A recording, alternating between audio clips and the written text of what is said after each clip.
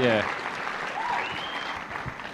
Why don't you turn the person next to you and say, this could be for you. It's definitely not for me, but it could be for you. In communion, I got a word for someone. I don't know what it is. Don't know who it is, but I don't know what it is. I don't know who it is. Let me just make one up anyway.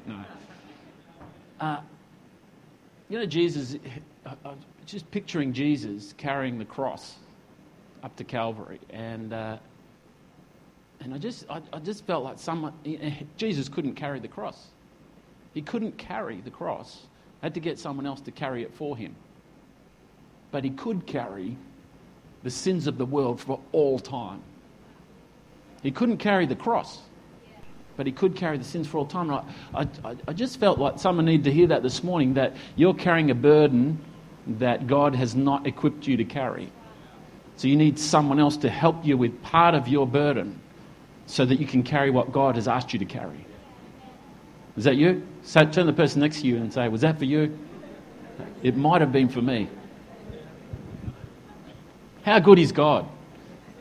Even his son, God could have given Jesus enough, he could have given him enough strength to carry that cross, couldn't he? But he didn't, because he wanted Jesus to carry one thing. He wanted him to carry the burdens of the world.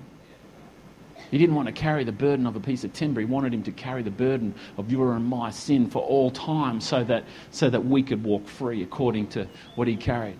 What are you going to carry for God? What are you carrying that you don't need to be carrying, that someone can help you with? Who's the Simon of Cyrene in your life who can help you carry the physical burden that you have, so then God can anoint you for the spiritual burden that he's called you to carry, that he's equipped you to carry?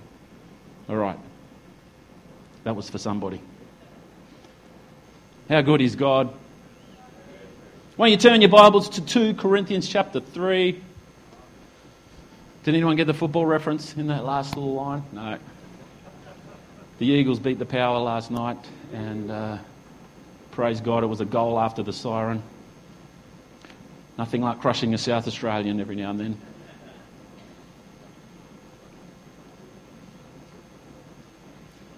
In 2012, who remembers the Olympics in 2012 when Sally Pearson won the gold medal for the 100 metre hurdles? How good is it when an Australian wins an athletics gold medal? It's very rare, isn't it? It's a rarity. And when Sally Pearson won that, man, what a moment it was, hey? And then I think of in 2000 when Kathy Freeman won the 400 in Sydney in that sweet as lycra suit that covered her head and everything. No one's ever worn one since. But it was cool, wasn't it? Hey, when you win, who cares what you're wearing? But this is one of my favourites. In 1996, there was a guy by the name of Kieran Perkins. Remember that guy? He'd previously broken the world record for the 1,500 metre swim in, I think it was Seoul in 92, I think. And he came back into Atlanta in 1996. And in 96... he qualified slowest. He just scraped into lane 8. And he nearly pulled out of the race because he wasn't feeling that well. But then he didn't. He stayed in the race. And from lane 8, he just said, I'm just going to knock this out of the park. And he did. He was the only person to swim under 15 minutes, won back-to-back gold medals. And Australia, they stood on their feet for that race. Hey, they stood on their feet, and they were so proud of this young Australian. And I don't know about you, but when we sang the national anthem, and wherever you were in your home, do you sing the national anthem when they win gold? It's a cool thing. You only win 5 gold medals every 4 years. It's worth singing the anthem with them. Trust me. Man, I was emotional. Hey. I was so proud of this guy, this young Australian who from lane 8, who nearly pulled out the day before, steps in, and from lane 8, no one ever wins anything from lane 8. And he just dominated from the start. It was such a great thing. And singing the anthem, I'm shedding a tear. Australians all, let us rejoice. For we are young and free, and by the way, also we're better than everyone else in the world at this. And let's all take a moment and acknowledge Australia, You know what I love about the Olympics? When your country wins something, everyone else has to listen to you sing the national anthem.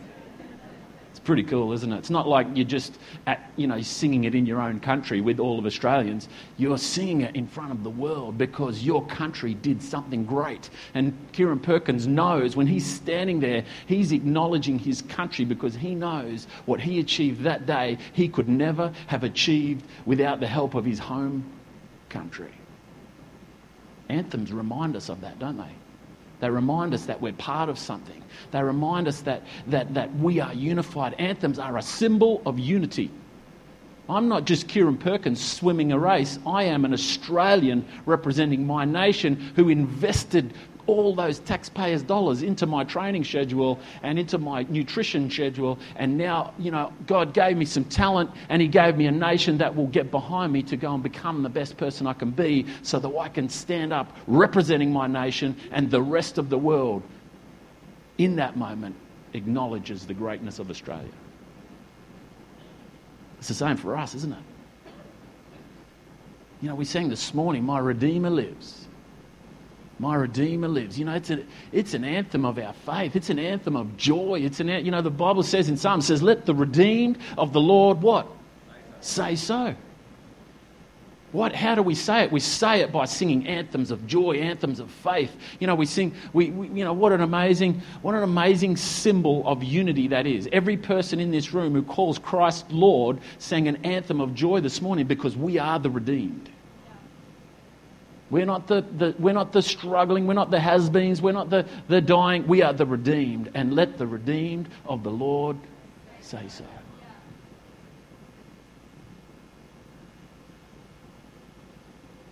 Man, when we sing Healer this morning, it stirs us. Jackie was stirred. Kristen was stirred. Bakara was stirred, and we took a moment and we said, "Wow, we serve a God where nothing is impossible. Nothing is impossible. He is the great healer." And then it doesn't take 2 seconds for everyone to recognise that we're singing "How great is our God," does it? As soon as anyone anywhere on the planet hears that line, and everyone goes, boom, they're straight into it. The band doesn't even need to be there, do they? Because we know how great is our God. You just think of it and it takes you to another level. Why? Because it's an anthem of faith. It's an anthem of hope. It's an anthem of surrender. It's an anthem of God's greatness living out through his people. And then you step into the fact of what's great about Christ is his name is above every other name. Every struggle I've ever had, every sickness in me that's bound me, everything that I'm walking through, the challenges I have in relationships, they all must submit and surrender and bow before the name of Jesus. Because why? Because the song says his is the name above all names. We need to have some anthems in our life that stir us. When we sing the Australian anthem, I'm stirred as an Australian. But when we stand and sing anthems of worship and praise before our King and with our brothers and sisters, I'm reminded that Christ didn't die for me. He didn't die for you. He died for us. Anthems unite us around a common cause, a common nation, a commonality in every way. And we are citizens of heaven, children of the Most High God, redeemed, set free, saved, because Jesus came and died on the cross, shed his blood, broke his body, and we take communion to celebrate that fact every week. Communion is an anthem of our God. It's something he says every time you gather, do it. I love the Americans. You just got to turn up at anything and they sing the anthem before it. Doesn't matter. I went to a country fair and there was a little race around the track and we all had to stand and say the anthem before this little race. I thought, man, these people, whatever they're doing it for their country. Whatever they're doing, whether they're racing a little race at the country fair, whether they're eating a Dagwood dog, whether they're thinking about, they're doing it for their country. And I was challenged, I was stirred that whatever I do, when I move, when I speak, when I encourage, am I doing it in the name of the Lord? Is his name the name above all names? We know it is, but have I honoured what is true? So the anthems of our faith are the symbols of our unity with God. I think these anthems of our faith, we don't know who wrote half of those songs, do we? We know some of the stories of how some of the anthems of our faith, were written. But at the end of the day, they're like letters to our current self from our previous self, reminding us what makes us us. It's the previous church who sat in these chairs, generations before us, and sat in chairs in churches around the world, generations before us. The previous us reminding the current us what makes us us. That's what makes something an anthem. That's why when we sing the Australian anthem, let us rejoice for we are young and free. We need to be reminded that we're free every now and then. Hey, we need to be reminded that we're free. Anthems remind us that we're free. Let the redeemed of the Lord say so. We need to remind ourselves that we are redeemed. And when we go in His name and for His glory. How good is God?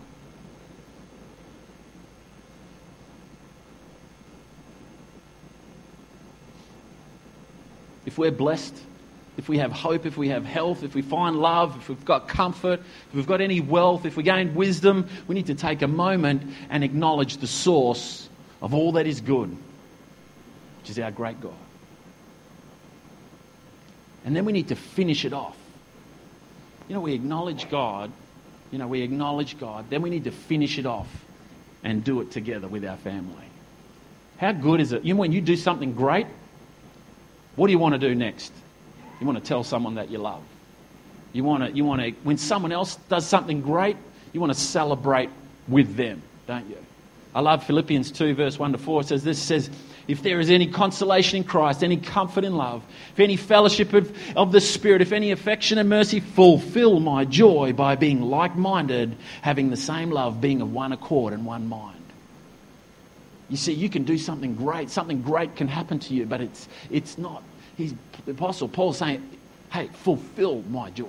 Take it to the next level. It's not complete yet. You've experienced something great. It's not complete yet. Use it to bring unity to the faith. Use it to bring hope to someone else's world. Use it to stir someone else's faith. Use it as a testimony to encourage someone else that all things are possible.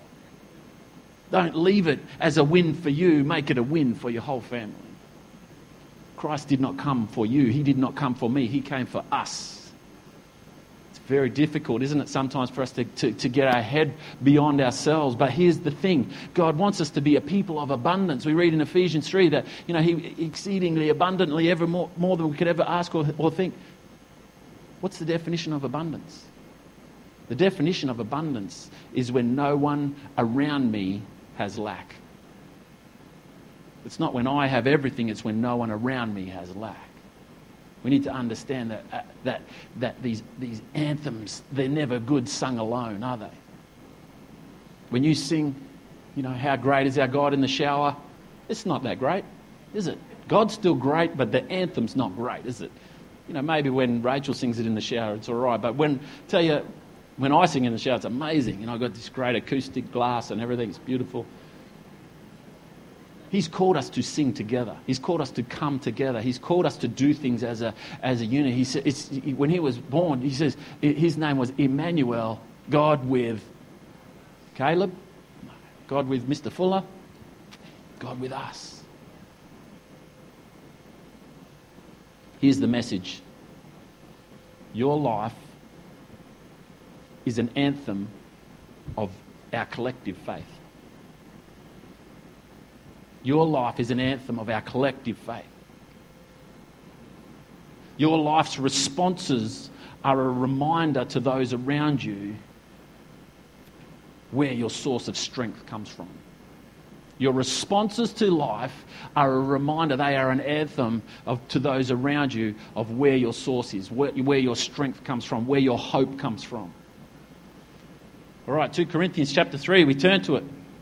Apostle Paul speaking to people in Corinthians, he's saying, you guys are living epistles. You are an epistle is a letter. So I'll use the word letter just so it's easier to get your head around. He says, you are letters. You are the letters of the faith. You are letters of Christ. You are our recommendation. Before we read, I'll just let you know a little bit about Corinth. Apostle Paul writes 2 letters to the church at Corinth. Corinth, if you go there now, is about a 50,000 person town. Back in Apostle Paul's day, there was about 750,000 people there. It was one of the biggest cities in that whole region. There were 2 ports there. It was bustling. It was a busy town. And then up on a cliff, depending on what time you went, there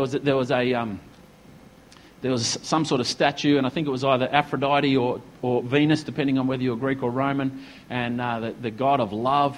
And anyway, there was 1,000 women who served as temple prostitutes up on that hill, and then they prowled the streets of Corinth by night.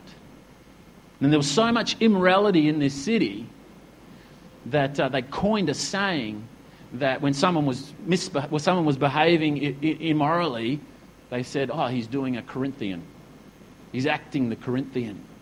That's how immoral that's how this city became known for its immorality. So the Apostle Paul plants this church, in this pagan city that was full of immorality, and now the church is growing in the midst of this environment. And his first letter is challenging them on the things of God and in their purity and where they're focused. And some of the antics that are around them are creeping into the church. And he writes this letter addressing these problems and pressures of a city that's where a church is planted in that environment. That can't be easy, can it? So then that happens, and then he writes a second letter, and he's thankful to most of the people who were quite repentant after his first letter. But then he's challenging the rebellious ones who didn't learn after the first letter. And so we pick it up in 2 Corinthians 3, and he starts out by challenging them receiving him as the authority of God, as their apostle. And so verse 1 says this: "Do we begin again to commend ourselves?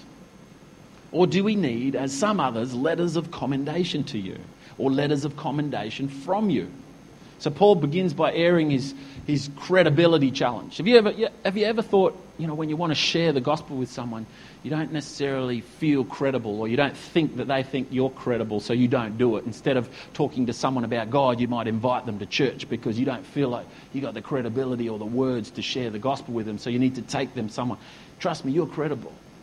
You are a living epistle. You are a living letter of God. Your life is an anthem of God's goodness. And people cannot necessarily see what's going on in your words, but they can see what's going on in your life. So Paul begins by airing his credibility challenge. He's the founding father of his church, and he's struggling to be heard by those people in the church that he founded. Then he shifts tack.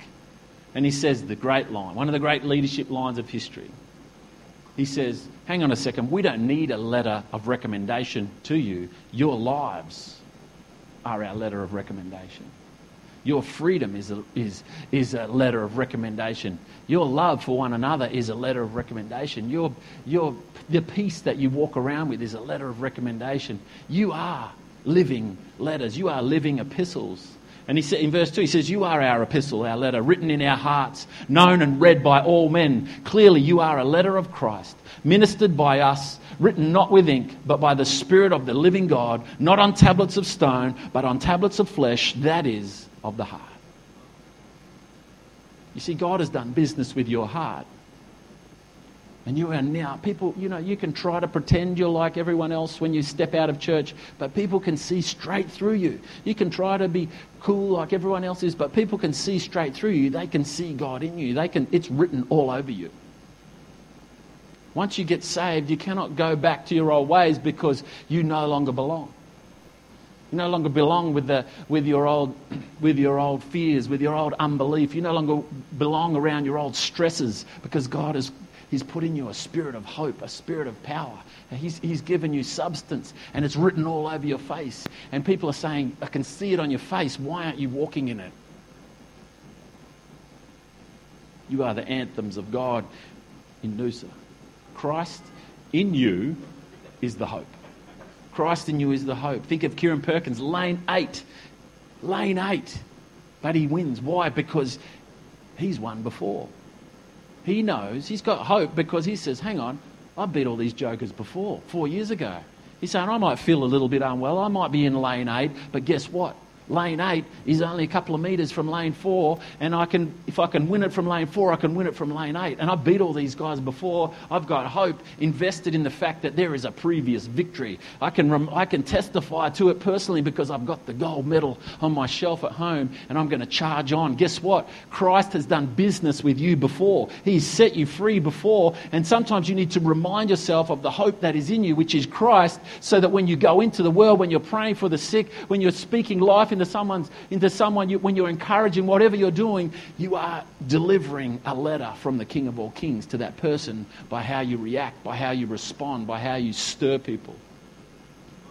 People cannot see hope for themselves. People cannot see hope for themselves, but they can see your hope.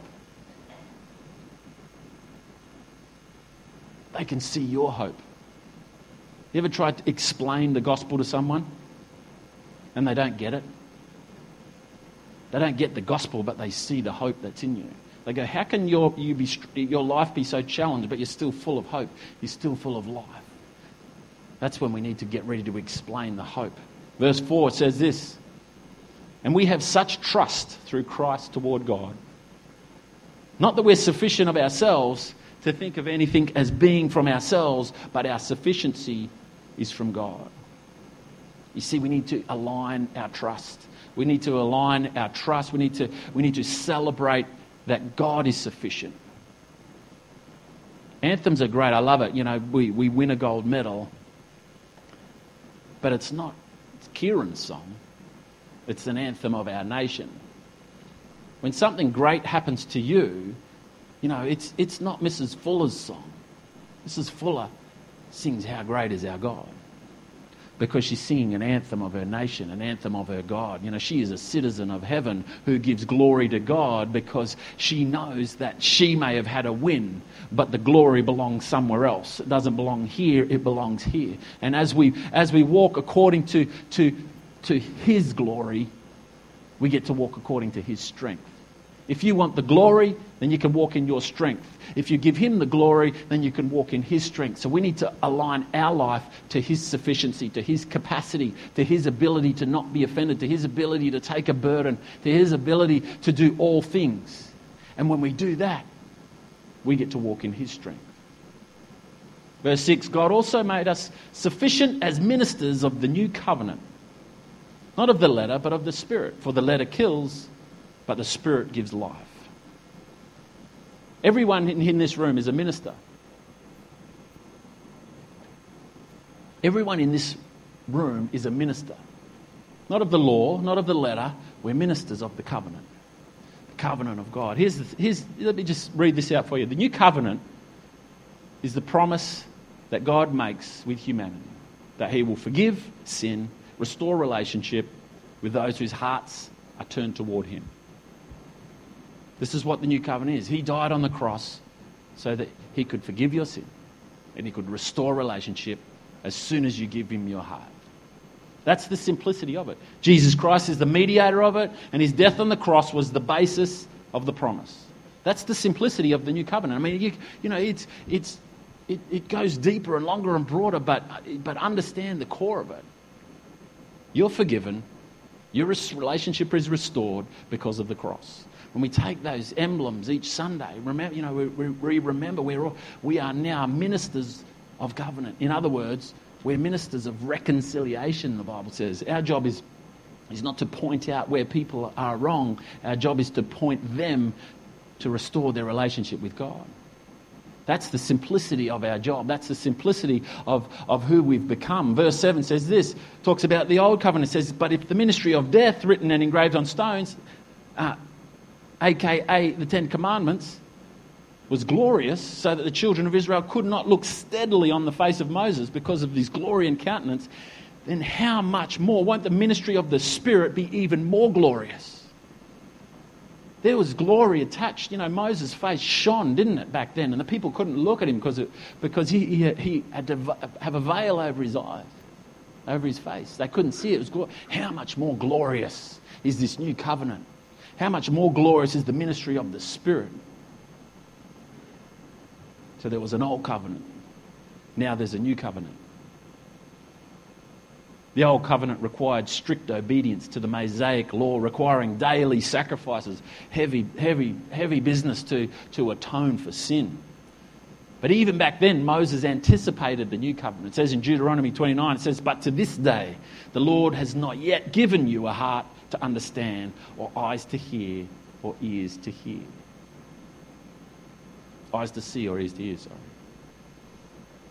It's interesting that Moses back then, he saw that there was a covenant with God, but people still were blinded. They still couldn't hear God. They had to hear God through Moses. They still couldn't see what God is up to. They had to say to Moses, "You go." There was a veil over them, which was also represented in the temple. There was a veil. They didn't get to pray directly with God. Only once a year could the priest go into the Holy of Holies, past the veil.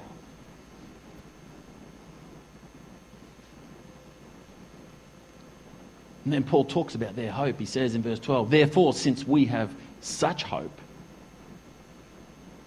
we use great boldness of speech." How bold is Paul? Hey, Paul's not worried about elephants in the room, was he? He calls a spade a spade. I reckon him and Mike Riley were similar personalities. He called it how he sees it. He'd challenge you. He'll speak to you. He would just draw out of you. He'll go, "Hey, what's going on? Is that a pimple on your face? It's pretty bad. You should do something about that. What's going on with you people? Straighten it out. Come on, let's give glory to God. Come on, let's align ourselves. Let's stop getting caught in the old covenant and let's surrender to the new covenant. Let's stop taking that old sinful thinking. Let's let go of it. If Christ died for us, let's accept the gift and walk free. Let's go to a high enough level. If He is the healer, let's start praying for people. If He is the restorer, let's restore some relationships on earth as well as with Him. Come on, church. He is the giver of life. This is how Paul talks. You've got a pimple on your face. You need to deal with it. Anyone? Have a look at the person next to you. Everyone clear? Hey. It's crazy, isn't it? It's crazy how we duck and weave and we miss the liberty of the gospel because we're too busy living according to the old covenant and not the new covenant. The new covenant is liberty, it's relationship, it's hope, it's restoration, it's healing, it's power, it's grace, it's mercy every morning. It's all these great things, and the old covenant is sacrifice every day. So what do? We get up every day and we get caught in the burden of how bad we are and what family we came out of and how much money or how little money we got in the bank and all this and la-da-da-da-da. And God's saying, hello, are you redeemed? Because I remember saying to you once before, let the redeemed of the Lord say so.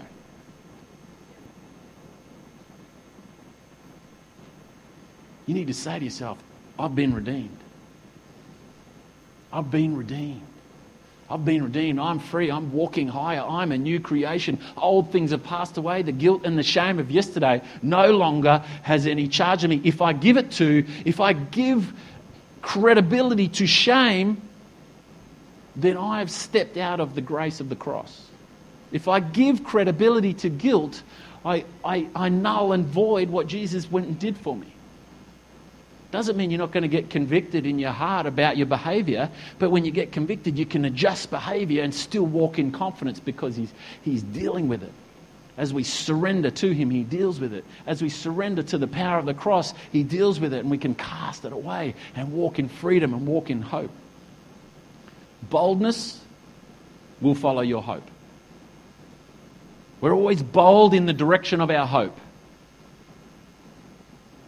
We're bold in the direction of our hope. Where is your hope, church? This is where we need to live. Verse 13, unlike Moses, who had put a veil over his face so that the children of Israel couldn't look steadily at the end of what was passing away, their minds were blinded, it says. For until this day, the same veil remains unlifted in the reading of the Old Testament because the veil is taken away where? In Christ. But even to this day, when Moses is read, a veil lies on their heart. Nevertheless, verse 16, when one turns to the Lord, the veil is taken away. Any area of your life that you haven't surrendered or submitted to Christ, you're blind in that area. If you don't know God as your Saviour, you're blinded. Your heart and your mind is blinded. Remember Moses says, the Lord has not given you a heart to understand, or eyes to see, or ears to hear. The veil's blocking our eyes and our ears from hope. You notice how when you bring the wisdom of God to someone who doesn't know Him, it tends to fall on deaf ears a lot? You know, when you can bring logical, heavenly wisdom to anybody who's not a part of the kingdom of God, and it tends to fall on deaf ears. Unless the Holy Spirit soften their hearts toward Him, then His wisdom doesn't gain any traction. It's not until our hearts have turned to Him that we begin to see and hear more clearly. Ignorance gets taken away. The blindness of the mind, the hardness of the heart, gets all cured in that moment. We see it in communion. This cup is the new covenant in my blood.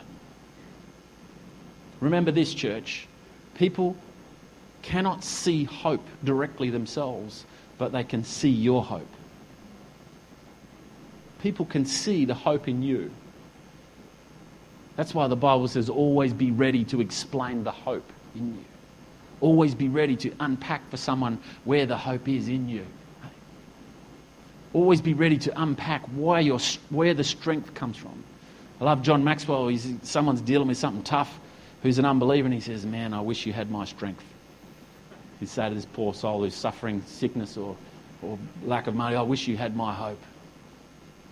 And they go, what? What are you talking about? You know, he's got a hope that they don't have access to because he's drawn it from the King of all kings. There's a hope that you can tap into that is more powerful than any other form of hope. It's more powerful than riches, more powerful than wisdom. It's more powerful than your health. It's the hope that Christ has taken it all away.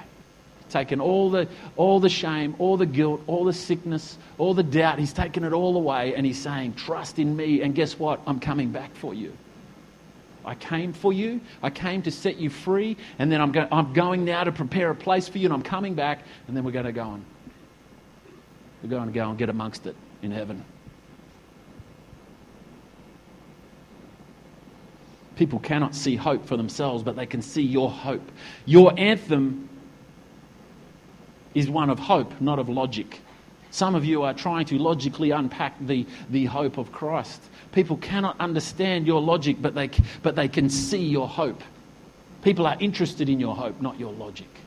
Why do you think God gave us, Genesis 1 as the story of creation instead of giving us the scientific version of it? Because He's saying it's not about you logically unpacking creation to get people free. It's about people seeing hope in you. People seeing a relationship that you have that helps you walk in freedom, and they go, I don't know what you've got, but I want to participate in that. So you got one job, church. Walk in His hope. And when we start to walk too deep in logic, nothing wrong with logic, but if logic defines us, not hope, then we are distracted from kingdom thinking. Because people cannot see your logic, they can only see your hope. Get ready to explain it to someone this week. It's time to get off the couch, church. You got to get off. You got to get off the couch. When we kick a goal, when Australia wins a gold medal, when someone gets saved, when you've got a story to tell, whatever happens, it's time for us to get off the couch and stand up and sing the anthem of our lives. Where do we sing it? We sing it out of our hope. We sing it out of our responses to life. How do you sing your anthem? Whatever goes on in your life, you respond out of hope. You don't respond out of the logic of the moment. Because if you let a moment define you, you're not anchored to Christ, you're anchored to the moments. God wants you to be defined by His grace, by His truth, by His substance. And God's nature is earthed through His Spirit. Let's read on. The Spirit, the Lord is the Spirit. And where the Spirit of the Lord is, there's what? There's liberty. The Lord is the Spirit. And where the Spirit of the Lord is, there is liberty. God's nature is earthed through His Spirit. Where there is a spirit of wisdom and understanding, there is freedom of ignorance. Where there is a spirit of might, there's freedom from fear and timidity. Where there is a spirit of regeneration, relationships are restored. You see, every aspect of God's nature is earthed through His Spirit. And it comes in you. Where there is a spirit, where He is comforter, there is freedom from fear, failure, rejection, and death. Where there is a spirit of adoption, there is freedom from isolation and loneliness. Where He is a spirit of mercy, there is freedom of access to God with boldness. He's saying, hey, allow yourself to be bold in your hope. If your hope is in God, be bold in that hope. Apostle Paul says, because of our hope, since we have such hope, we now speak with boldness. They don't speak with boldness because of everything they know. They speak with boldness because their hope is so strong, because their hope is substance. Why don't you stand with me this morning, church? And then in 18 it says, but we all with unveiled face, beholding as in a mirror the glory of the Lord, are being transformed into the same image from glory to glory. When we look at God's transforming grace and freedom, we're changed. When you look at His liberty, when you look at His grace, when you look at His mercy, when you look at His sacrifice, you cannot not be changed. And as we allow ourselves to change and continue gazing upon Him, we get changed even further. And what tends to happen is we begin being changed by receiving His mercy. And then as we get changed more and more, His mercy becomes our mercy. His grace becomes our grace. His power becomes our power. His authority becomes our authority. Why? Because He resides in us and He operates through us and He blesses through us and He gives mercy through us. So you're no longer looking at just yourself. You're looking at being a conduit of God's grace on earth, a conduit of His mercy on earth, a conduit of His hope on earth. And people will pull you up and say, why do you have such hope? Why are you showing mercy to that person who doesn't deserve it? Why is there God's grace upon you? And then we begin to start breaking some world records.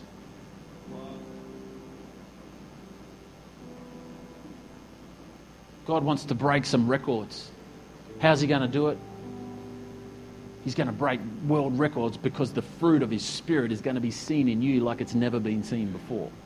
You're going to step up. When you're at the front, when you're at the Olympic Games, you step it up, don't you? Because you're in this atmosphere. You're in this atmosphere that is bigger than your home training pool, and you tend to swim faster. You tend to run harder. You tend to throw further. You tend to jump higher. We do such great things when we're in atmospheres that are alive. When you gaze upon Him, when you worship, when you don't just sing the songs that are on the screen, you allow yourself to be transformed by what the words are saying. When you say to your soul, you say, soul, it's time to bless the Lord. Redeemed, say so. You are redeemed, say so. Come on, we are the redeemed of the Lord, and let's continue to say so. Let's continue to it. And then we break world records. We are the most peaceful, patient, faithful, bold, kind, happy people with good habits, self-control. We're going to break some records, church. You're not going to be people who are defined by the moments in your life. And we walk through some big moments. And God's saying this morning to you, some of you are in the middle of a tough moment in your life. He's saying, hey, that is not the definer of you. I am your author. I am your finisher. I will define you and I will end you. Do not allow a moment to end you. Do not allow a moment to define you. That is my job. Father, we just thank you this morning. We just thank you, Father, that you have given us a song to sing. You've given us the words to say. You've given us hope in our hearts. You've given us strength in our bodies, Lord. You've given us a burden to carry, Lord, and you've given us a Holy Spirit to lead us and to strengthen us and to guide us. So we give you all the glory and the praise. As we sing these anthems of grace and faith and joy, Lord, stir our hearts, Lord. We don't want to be stuck to our couch anymore, Lord. We want to be stirred up in our faith. We want to be full of hope. We want to be giving you glory every day, Lord, and we want to share it with our brothers and sisters. We thank you, Lord, that we are citizens of heaven. We thank you that our hope is eternal, and that as we look around, we can see courage in those around us, Lord. Give us the words to speak courage. Give us the words to speak life. Give us the answer to where our hope lies. Glory to you, Lord. And for every person in this house, Lord, I ask for an impartation of courage, an impartation of boldness, Lord, a reminder of hope. The Lord says you are a person of hope. Your hope is in me, and my name is above every other name.